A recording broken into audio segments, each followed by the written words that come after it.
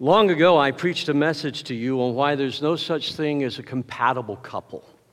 And there's no such thing as compatibility because we're all different. We're all so very different, and once you get married, then you really discover how different you are. A young man I had lunch with this week, he asked me, he says, "Pastor, how can I protect my marriage?" He's just had his first anniversary, and he's just wanting to build a godly home and a good home. And I said, well, we talked about that for a little while, how to protect your marriage. I said, now in September, I'm going to be preaching a message on that, how to protect your marriage. So why don't you be sure and watch online, and I'll send you the link that day so that you and your wife can watch that after you go to church at your church. And so it was important to understand that there's no such thing as compatible people. So we had all these incompatible people, and if you've read the story of our nation's founding, as they gathered for that first Continental Congress, there was all kinds of disagreement, and there was all kinds of disunity, and even to the point that the deist Benjamin Franklin had to say, look, we've begun this thing in prayer. How do we expect to finish this thing and establish a great nation without praying? And so the whole Continental Congress gathered to pray before the Lord. I saw a Time magazine article one time about football teams and compatibility and incompatibility on the team. And one of the pictures showed one of the football players who had just made a bad mistake on the field, and the Time article went through the excruciating detail of what he had done. But what stood out to me, that the player was white and there were two black players on either side of him with encouraging him. And this was the caption underneath that picture.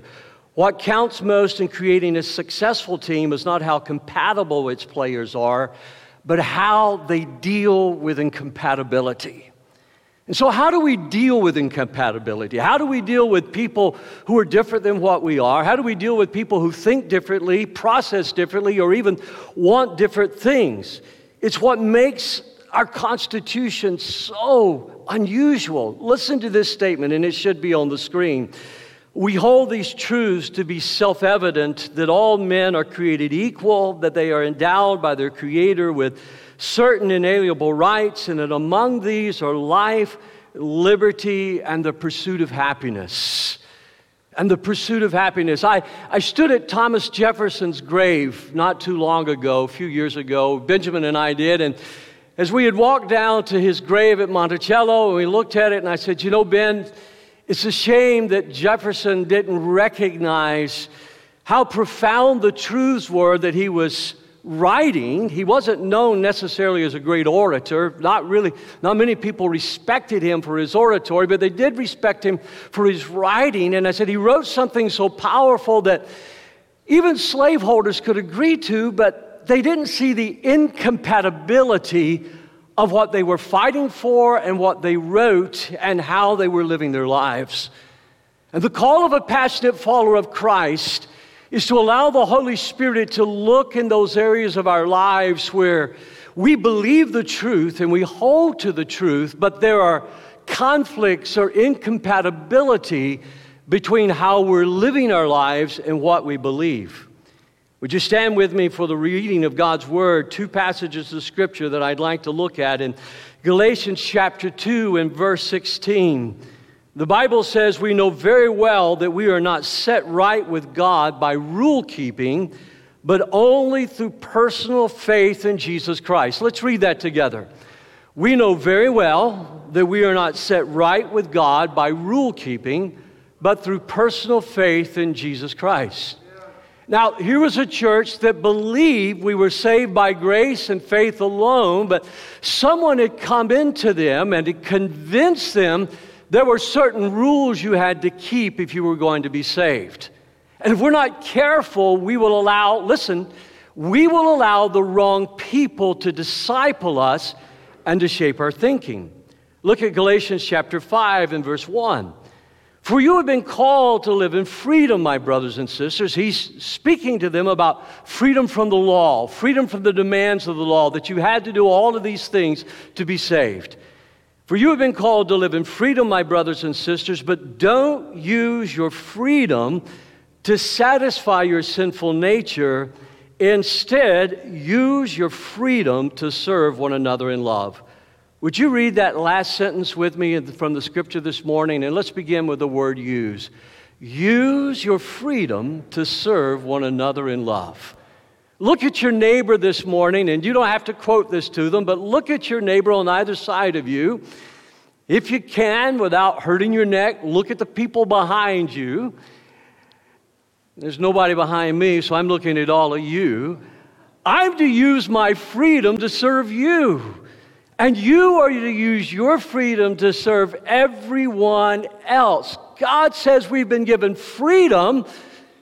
Is this not somewhat of a contradiction? We've been given freedom to do what? To serve. I didn't mean to go high on that right there, but I wanted you to get it. I mean, we've been delivered from slaves in order to be servants of one another and servants of God. Would you join me in prayer right now? Father, in the name of Jesus, this is a challenging word on the 4th of July. And I pray that in Christ's name that you will help us to hear it. And would you help me to deliver it, Lord, as it were, with a spoonful of sugar, so that it will go down sweetly in our mouths and yet do deep in our hearts what you desire for this word to accomplish. And I pray, give us open ears to hear and hearts that right now will say, Lord, I am committed to following you. For it's in Jesus' name I pray. Amen, amen, and amen. God bless you. You can be seated.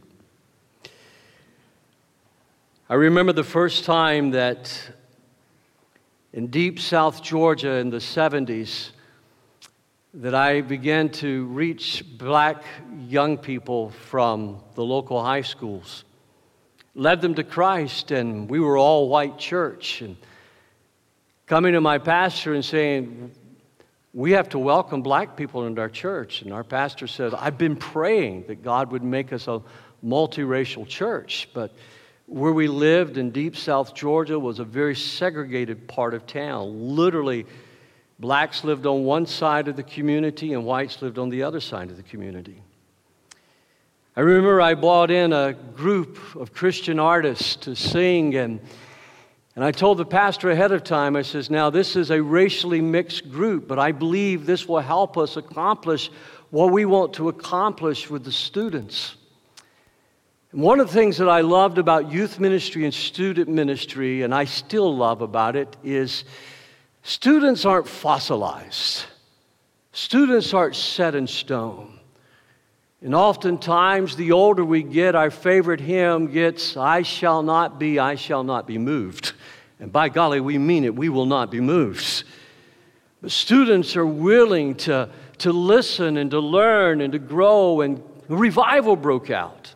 It wasn't long before one campus I was meeting with an average, and we kept these numbers, an average of 388 students every week on campus. Our high school band director gave his heart to Christ. And every year, while I was there, they won the National Football Championship, and across the nation, our high school band would march off the field playing Andre Crouch's To God Be the Glory, and people would stand and clap as the familiar song was played. Our other high school campus, revival broke out there, and then at the college campus, I flew to Springfield. There was a brand new department established for the Assemblies of God called Chi Alpha, and I flew to Springfield to meet with their first director. His name was Dennis Gaylor, and Dennis and I became friends, and I said, Dennis, how do I start a Chi Alpha? And he looked at me and says, I don't have the foggiest clue. I'm brand new at this too. And so by faith and by prayer, we began pioneering campus ministries. I remember that move of God, and I saw what God did in students' hearts, and I saw as grandparents and parents embraced and welcomed what God was doing in their lives because they saw change. But boy, was it uncomfortable for a period of time. It challenged us in more ways that you can think.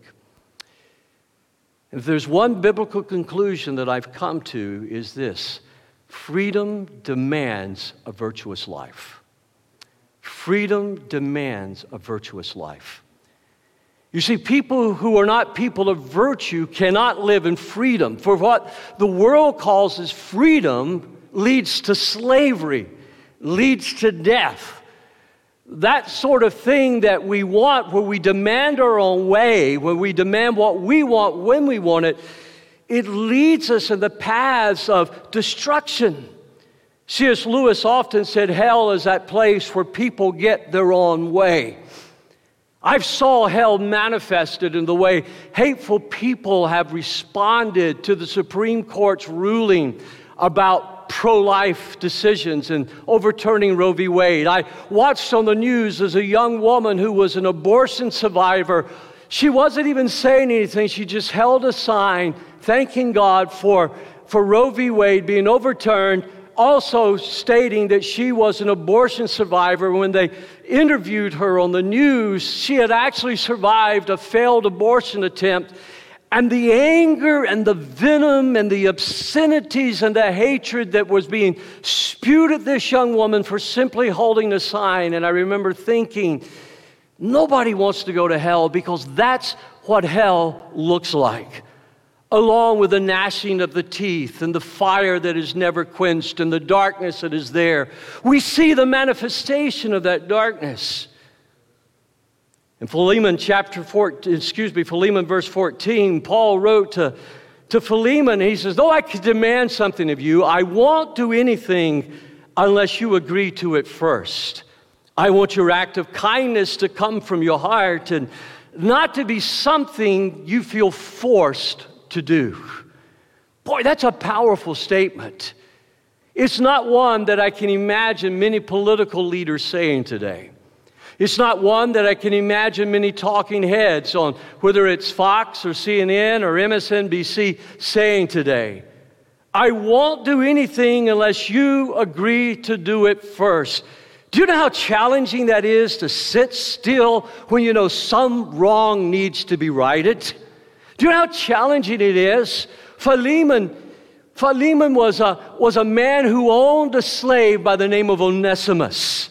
Onesimus had given his heart to Christ. He had ran away from Philemon. He came to Paul. Paul did the right thing. He says, Onesimus, you are my brother in Christ. You are my equal in Christ. There is no slave. There is no free. There's no Jew nor Gentile in Christ. But the right thing for you to do according to the law, even though the law is unjust, is for you to go back to Philemon. And so Paul writes a letter to Philemon and sends it by the hand of Onesimus with this powerful statement that's left written for you and me. Listen to me. As the word of God for all of us, not just for Philemon. As the word of the Lord for all of us, I want your act of kindness to come from your heart and not to be something you feel forced to do. You see, sin will force you to do things you never thought you would do. Sin will force you to go further than you ever thought you would go. And sin will keep you there longer than you ever thought you would be there. And sin will ultimately destroy your life and send your soul to hell. But God, by grace, gives us the freedom to choose whether or not we will serve Him or not. You see, virtue leads to humility.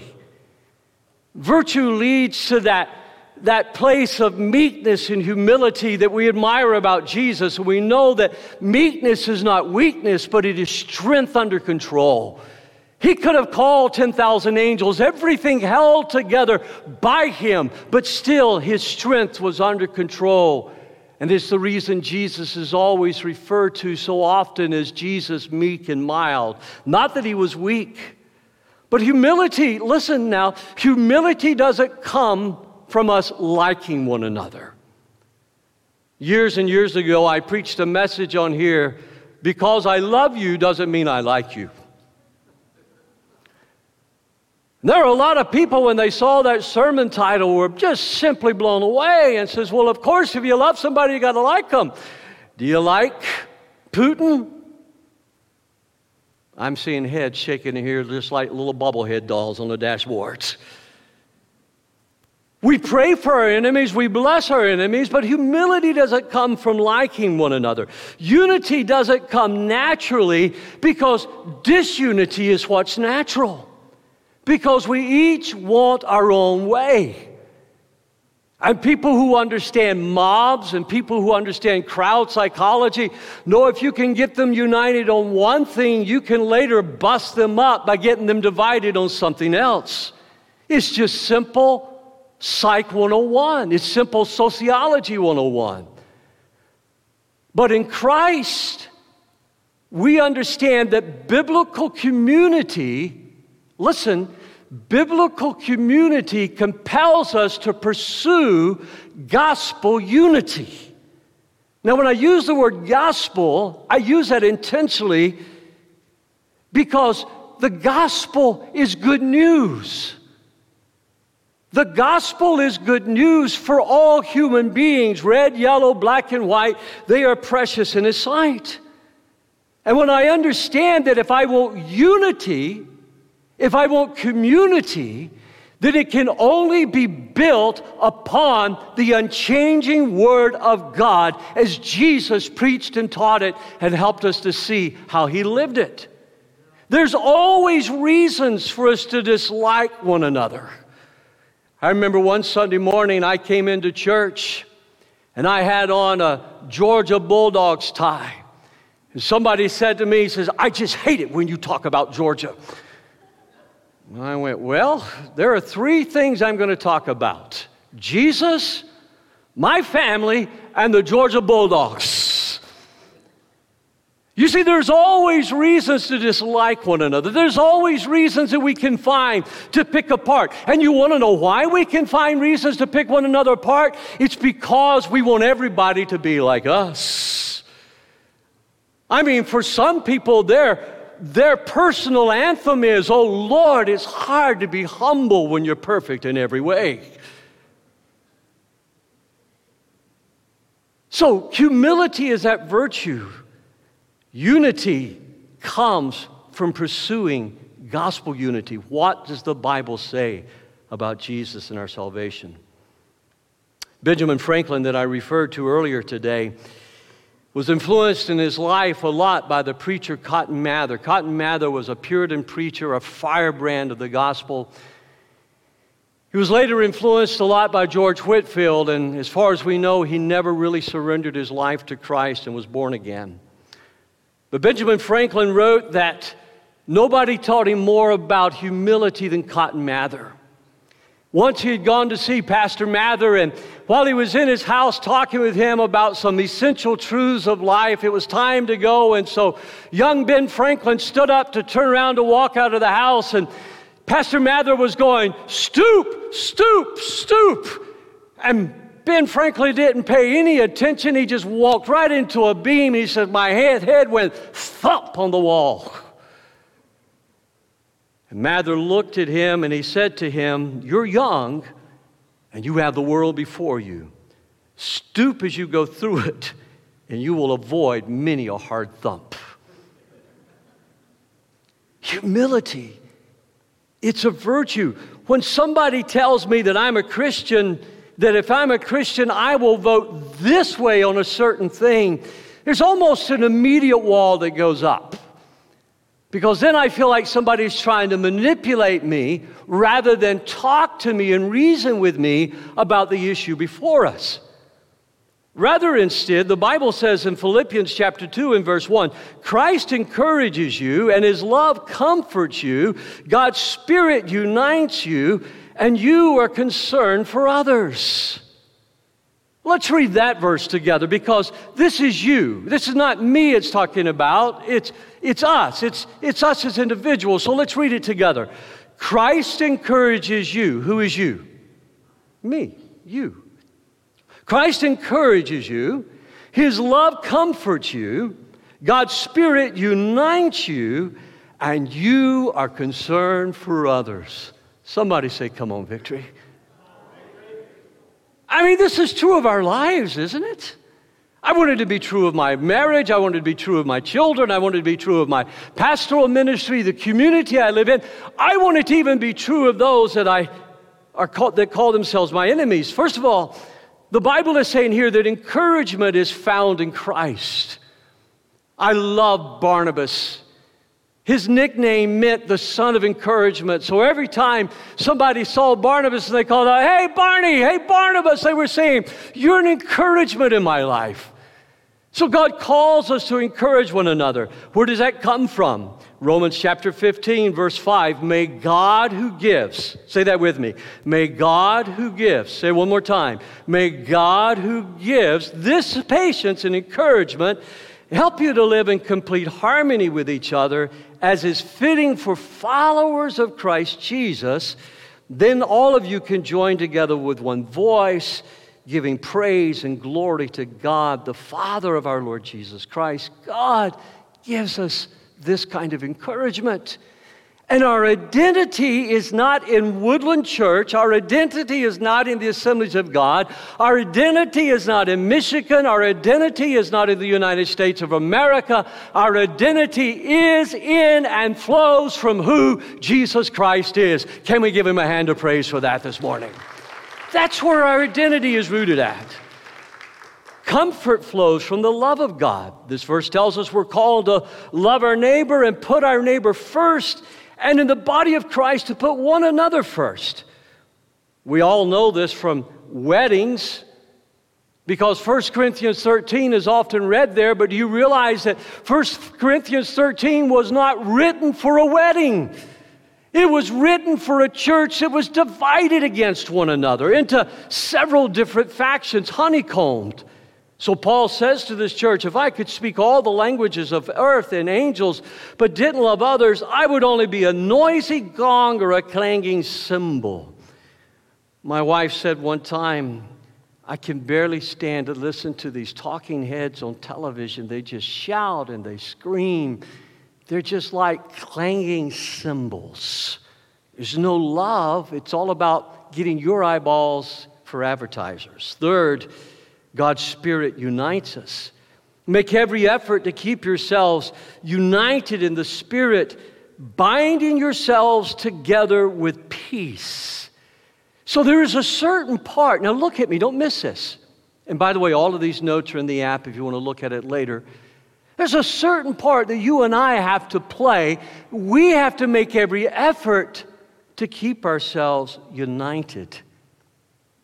And then, fourthly, be devoted to one another. I love that word, devoted. Chuck, I'm devoted to you. Whether you do good or whether you do bad. And Chuck, this is my promise to you and everyone else in here. If you fail miserably, I'll be a better friend and pastor to you then than I am now.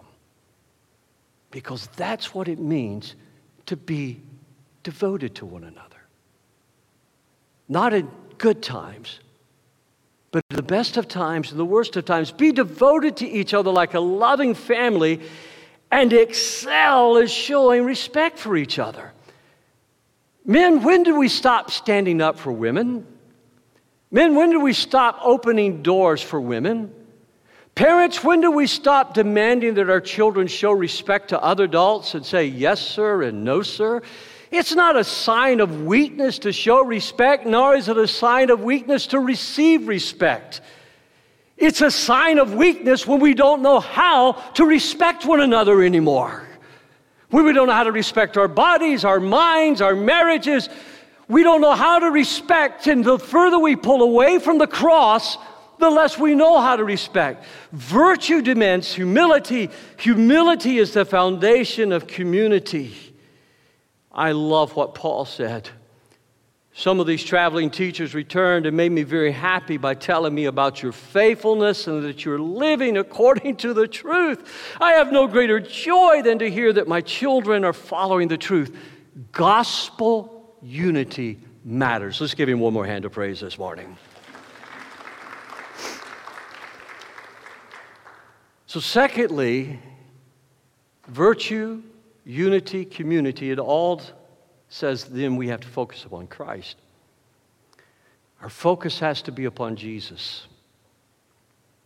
A song imprinted into my soul from my childhood days is, turn your eyes upon Jesus, look full into his wonderful face, and the things of earth will grow strangely dim in the light of His glory and grace. I find myself so many times from the recesses of my soul and my memory, that song comes up, and it just serves as a reminder. Keep your eyes upon Christ, for Christ, according to Philippians 2:1, encourages you, His love comforts you, God's Spirit unites you, and you are concerned for others. Let's look at three other things here. First of all, the mind of Christ. Somebody asked me one time years and years ago, Pastor, how do I get the mind of Christ? Now, ask yourself, how would you tell somebody that? How do I get the mind of Christ? And this was my answer. You don't get look at me, you don't want to miss this. You don't get the mind of Christ unless you pursue the heart of Christ. You don't get the mind of Christ unless you pursue the heart of Christ. What does Christ love? What does Christ treasure? What was Christ willing to do for what He treasured? Sometimes we think it takes a certain kind of sacrificial person, or it takes a certain kind of smart person. The wonderful thing about the Bible is it is the deepest, it is the most profound book. Its truths are so profound that even today, books are turned out by the millions trying to mine the depths of the Bible, and yet it's so simple that even a child can comprehend it. Which tells me this: high IQ is not next to godliness.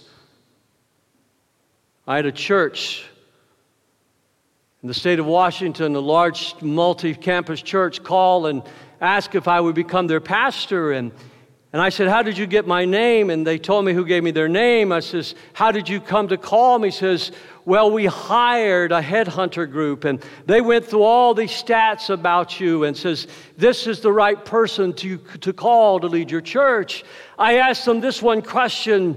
I said to them, I says, have you fasted and have you prayed about this? And they said, no, we're just going off of what the headhunter said. And I said to them what I said to this church years ago: I would never come to pastor a congregation that did not believe in prayer and fasting. You see, high IQ, algorithms, and metrics are not how you measure godliness. You measure godliness by the heart of Christ, and when you have the heart of Christ, you will have the mind of Christ by the authority, according to 1 Corinthians 1:10, by the authority of our Lord Jesus Christ. Live in harmony with each other. Let there be no divisions in the church. Rather be of one mind, united in thought and purpose. And the purposes of God, we have written them down at Woodland. We believe is that everybody matters to God, and everybody deserves a presentation of the gospel, and everybody needs to be baptized to become a part of a local church, and everybody needs a biblical compass to help them continue to grow, and everybody has a spiritual gift that God has given them so that they can serve in ministry, and everybody needs to learn how to share their faith in a compelling way so they can lead others to Jesus. And in all of these things, we do it for the glory of God as we live as sacrifices of worship for Him. Can we give Him a hand of praise for that this morning? Those are the purposes of God for His church. It's what's written in the Bible. And the love of God.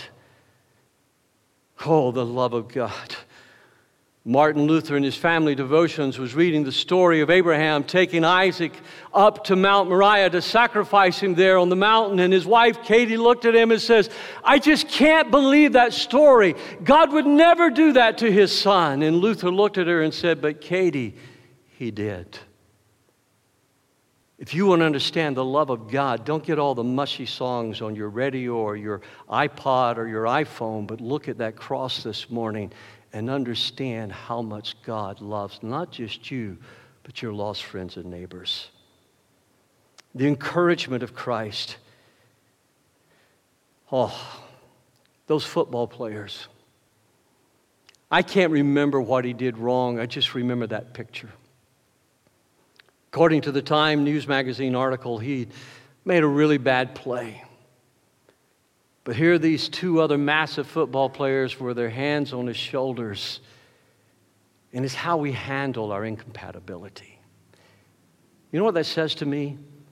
It says a truth that you know, but I want to remind you of. Encouragement makes it a lot easier to live in this world, doesn't it? When you're going through a difficult time, when you're hospitalized, when your family's going through financial struggle, when you feel lonely, when you feel like you've messed up, it just helps when somebody comes along and puts their hands on your shoulders and encourages you and lets you know you really matter and they're going to be there. And if you failed, they're going to be a better friend to you then than they've ever been before. And then unity leads us to joy. Unity leads us to joy. COVID was an awful time for our country. And I'm not talking just about the disease. COVID did something to us in America.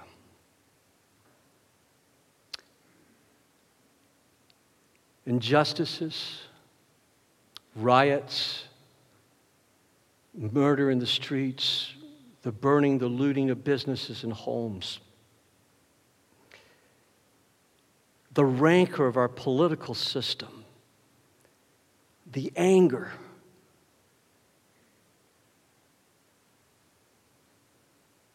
Becky and I made over 200 videos during that time because we wanted to keep our church focused on what really matters. So after day, we were scrambling for new ideas, writing new scripts, pulling things together and making videos, and we had no idea that it would just be seen by this church, but by many others.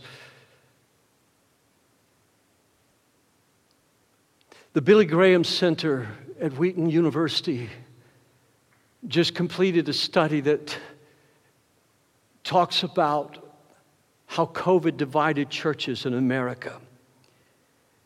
The result of their study said that people are sorting themselves ideologically and politically. Listen, don't miss this. Sorting themselves ideologically and politically rather than biblically. Politics will never bring unity to the church. Ideology will never bring unity to the church.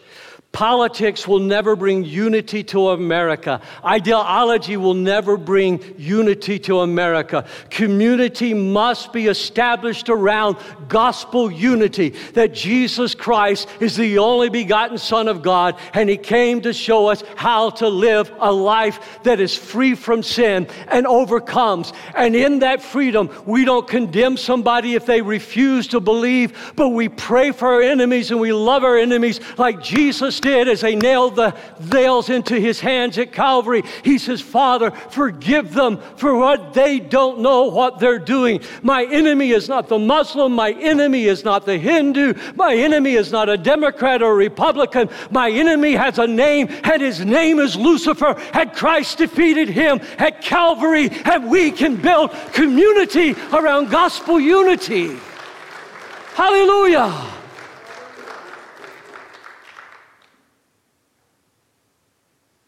The Billy Graham Center goes on to say that people are being discipled more by their talking heads on television than they are by the pastors in their churches.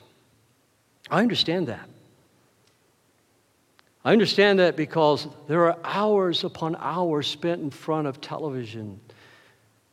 And time after time, when I ask people about their Bible reading, about their prayer time, when I ask people about fasting, journaling, oh, Pastor, I just don't have time. I don't have time.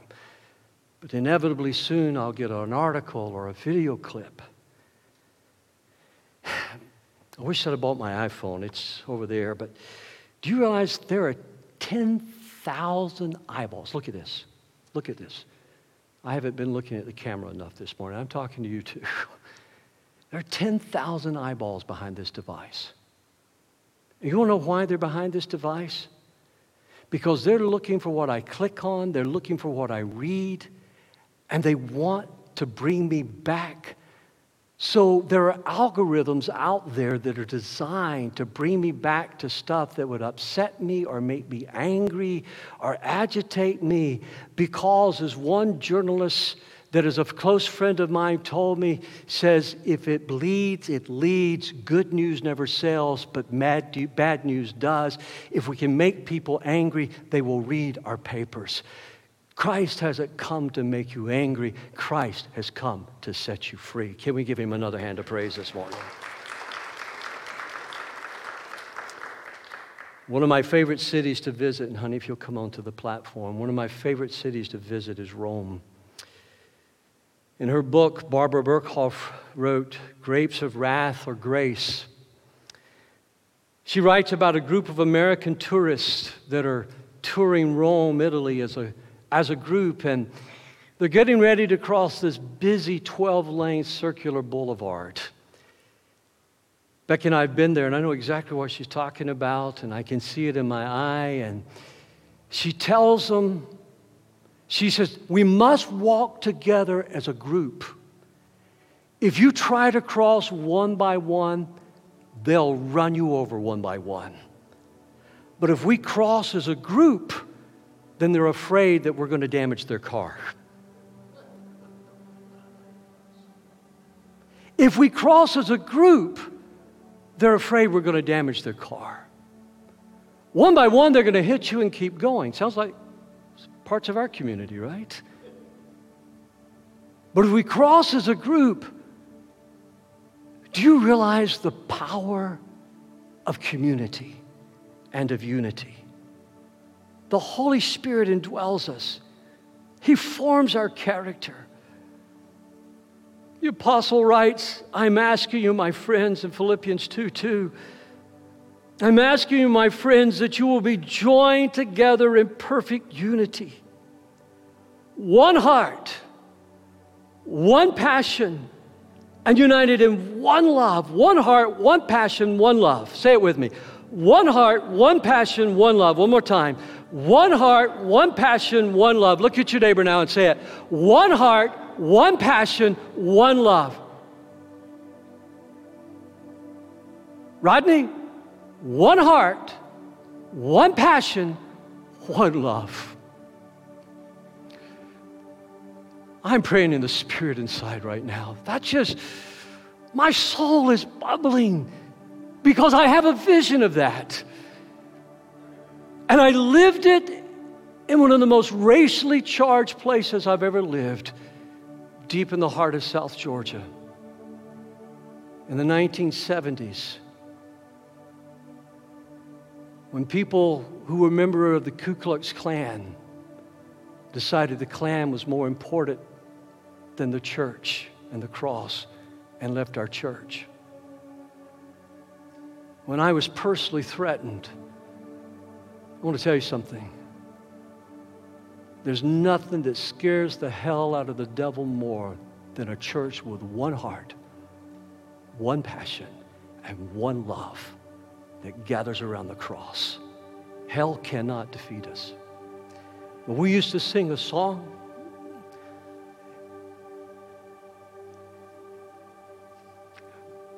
we are one in the Spirit, we are one in the Lord. And I pray that one day our unity will someday be restored. How many of you remember that song? I want to sing it. I know this is not the way we planned, but can I? Go for it. I don't know if I'm going to get the right key. I have no idea. We are one in the Spirit. We are one in the Lord. We are one in the Spirit. We are one in the Lord. Is that the right key? No? You want to put it in the right key? And I pray that our unity may someday be restored, and they'll know we are Christians by our love. We are one in the Spirit, we are one in the Lord. We are one in the Spirit, we are one in the Lord. And I pray that our unity may someday be restored, and they'll know we are Christians by our love. By our love, yes, they'll know we are Christians by our love. Hallelujah, hallelujah. Praise God. That day is coming again because the Bible says in the last days, God is going to send a revival. So don't be deceived. Don't let those who say there's going to be another civil war be the final word. God's answer is found in Christ. And Christ has sent us His church. I give you some growth work. I'll give it to you real quickly. Number one, worship God who endowed us with the certain inalienable rights that we have. Acknowledge that everyone and everything belongs to God. And acknowledge that all we have comes from Him. Would you stand with me and let me pray with you today?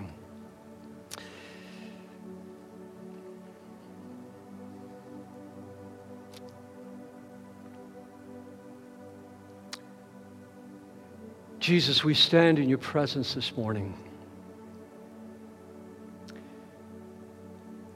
And I pray that you'll show us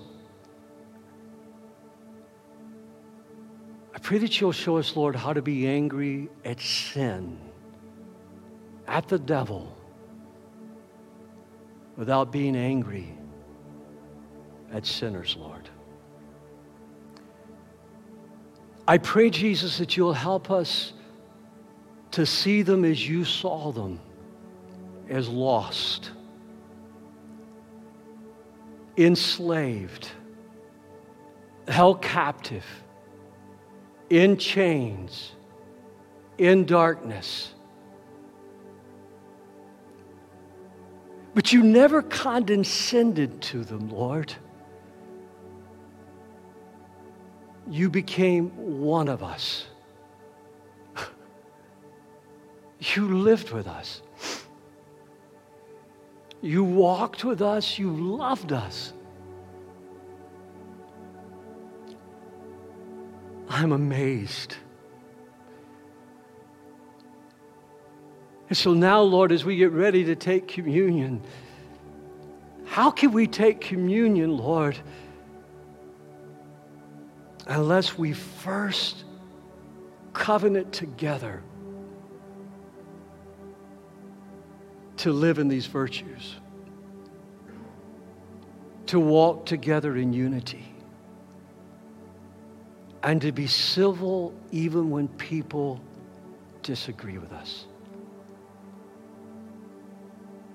So I ask you, begin with us and forgive us of our sins and lift up our eyes to behold the glory of what we are called to be, the bride of Christ, a church only through Christ without spot or wrinkle. And if you've never given your heart to Jesus this morning, please don't judge Jesus by our failures. Please don't judge Jesus by our mistakes. Please don't even judge the good news that Jesus brought by how poorly at times we've obeyed the gospel.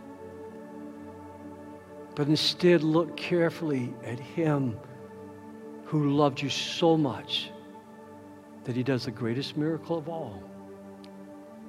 He forgives your sins and gives you His righteousness in exchange for your unrighteousness. So would you pray this prayer with me at home, on the road, if you're watching later than today, or if you're here in this room? Say, Heavenly Father,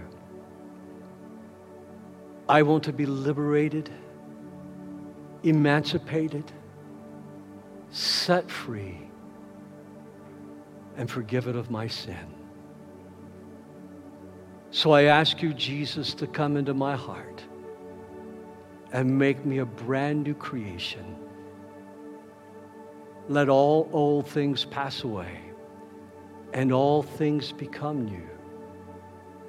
And as much as I know how, I give my heart and life to you in Christ's name. Amen. Now, would you reach over and take these elements this morning that you picked up on your way into church?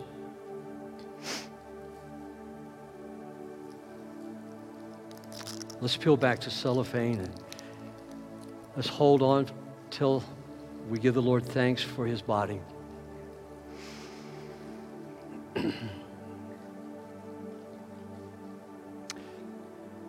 This bread represents the body given for you. The body wrapped in swaddling clothes, lying in a manger. The body whose hands touched the leper. The body whose hands were laid upon the children and he prayed for them and blessed them.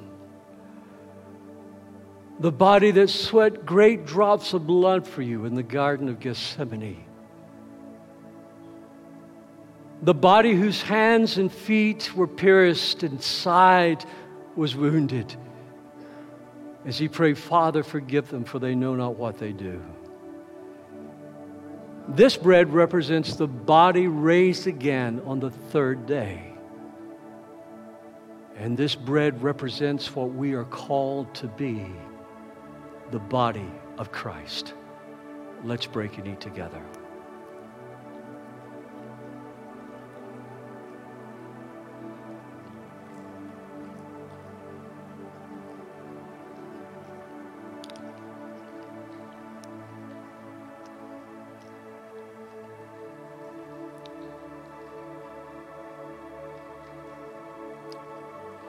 This cup represents what Martin Luther said to Katie, his wife. But Katie, he did. This cup represents the blood of humanity, and yet the spotless blood of the Lamb. This cup represents a flyover of all of history. When Abel first brought a sacrifice acceptable to the Lord. When Abraham took his son up Mount Moriah and God provided a ram instead. This cup represents the blood of every sacrificial lamb that was fulfilled in the Lamb of God who came to take away the sins of the world. This blood represents your life and my life, covered and healed by the stripes and the blood of Jesus Christ. Let's drink it and worship this morning.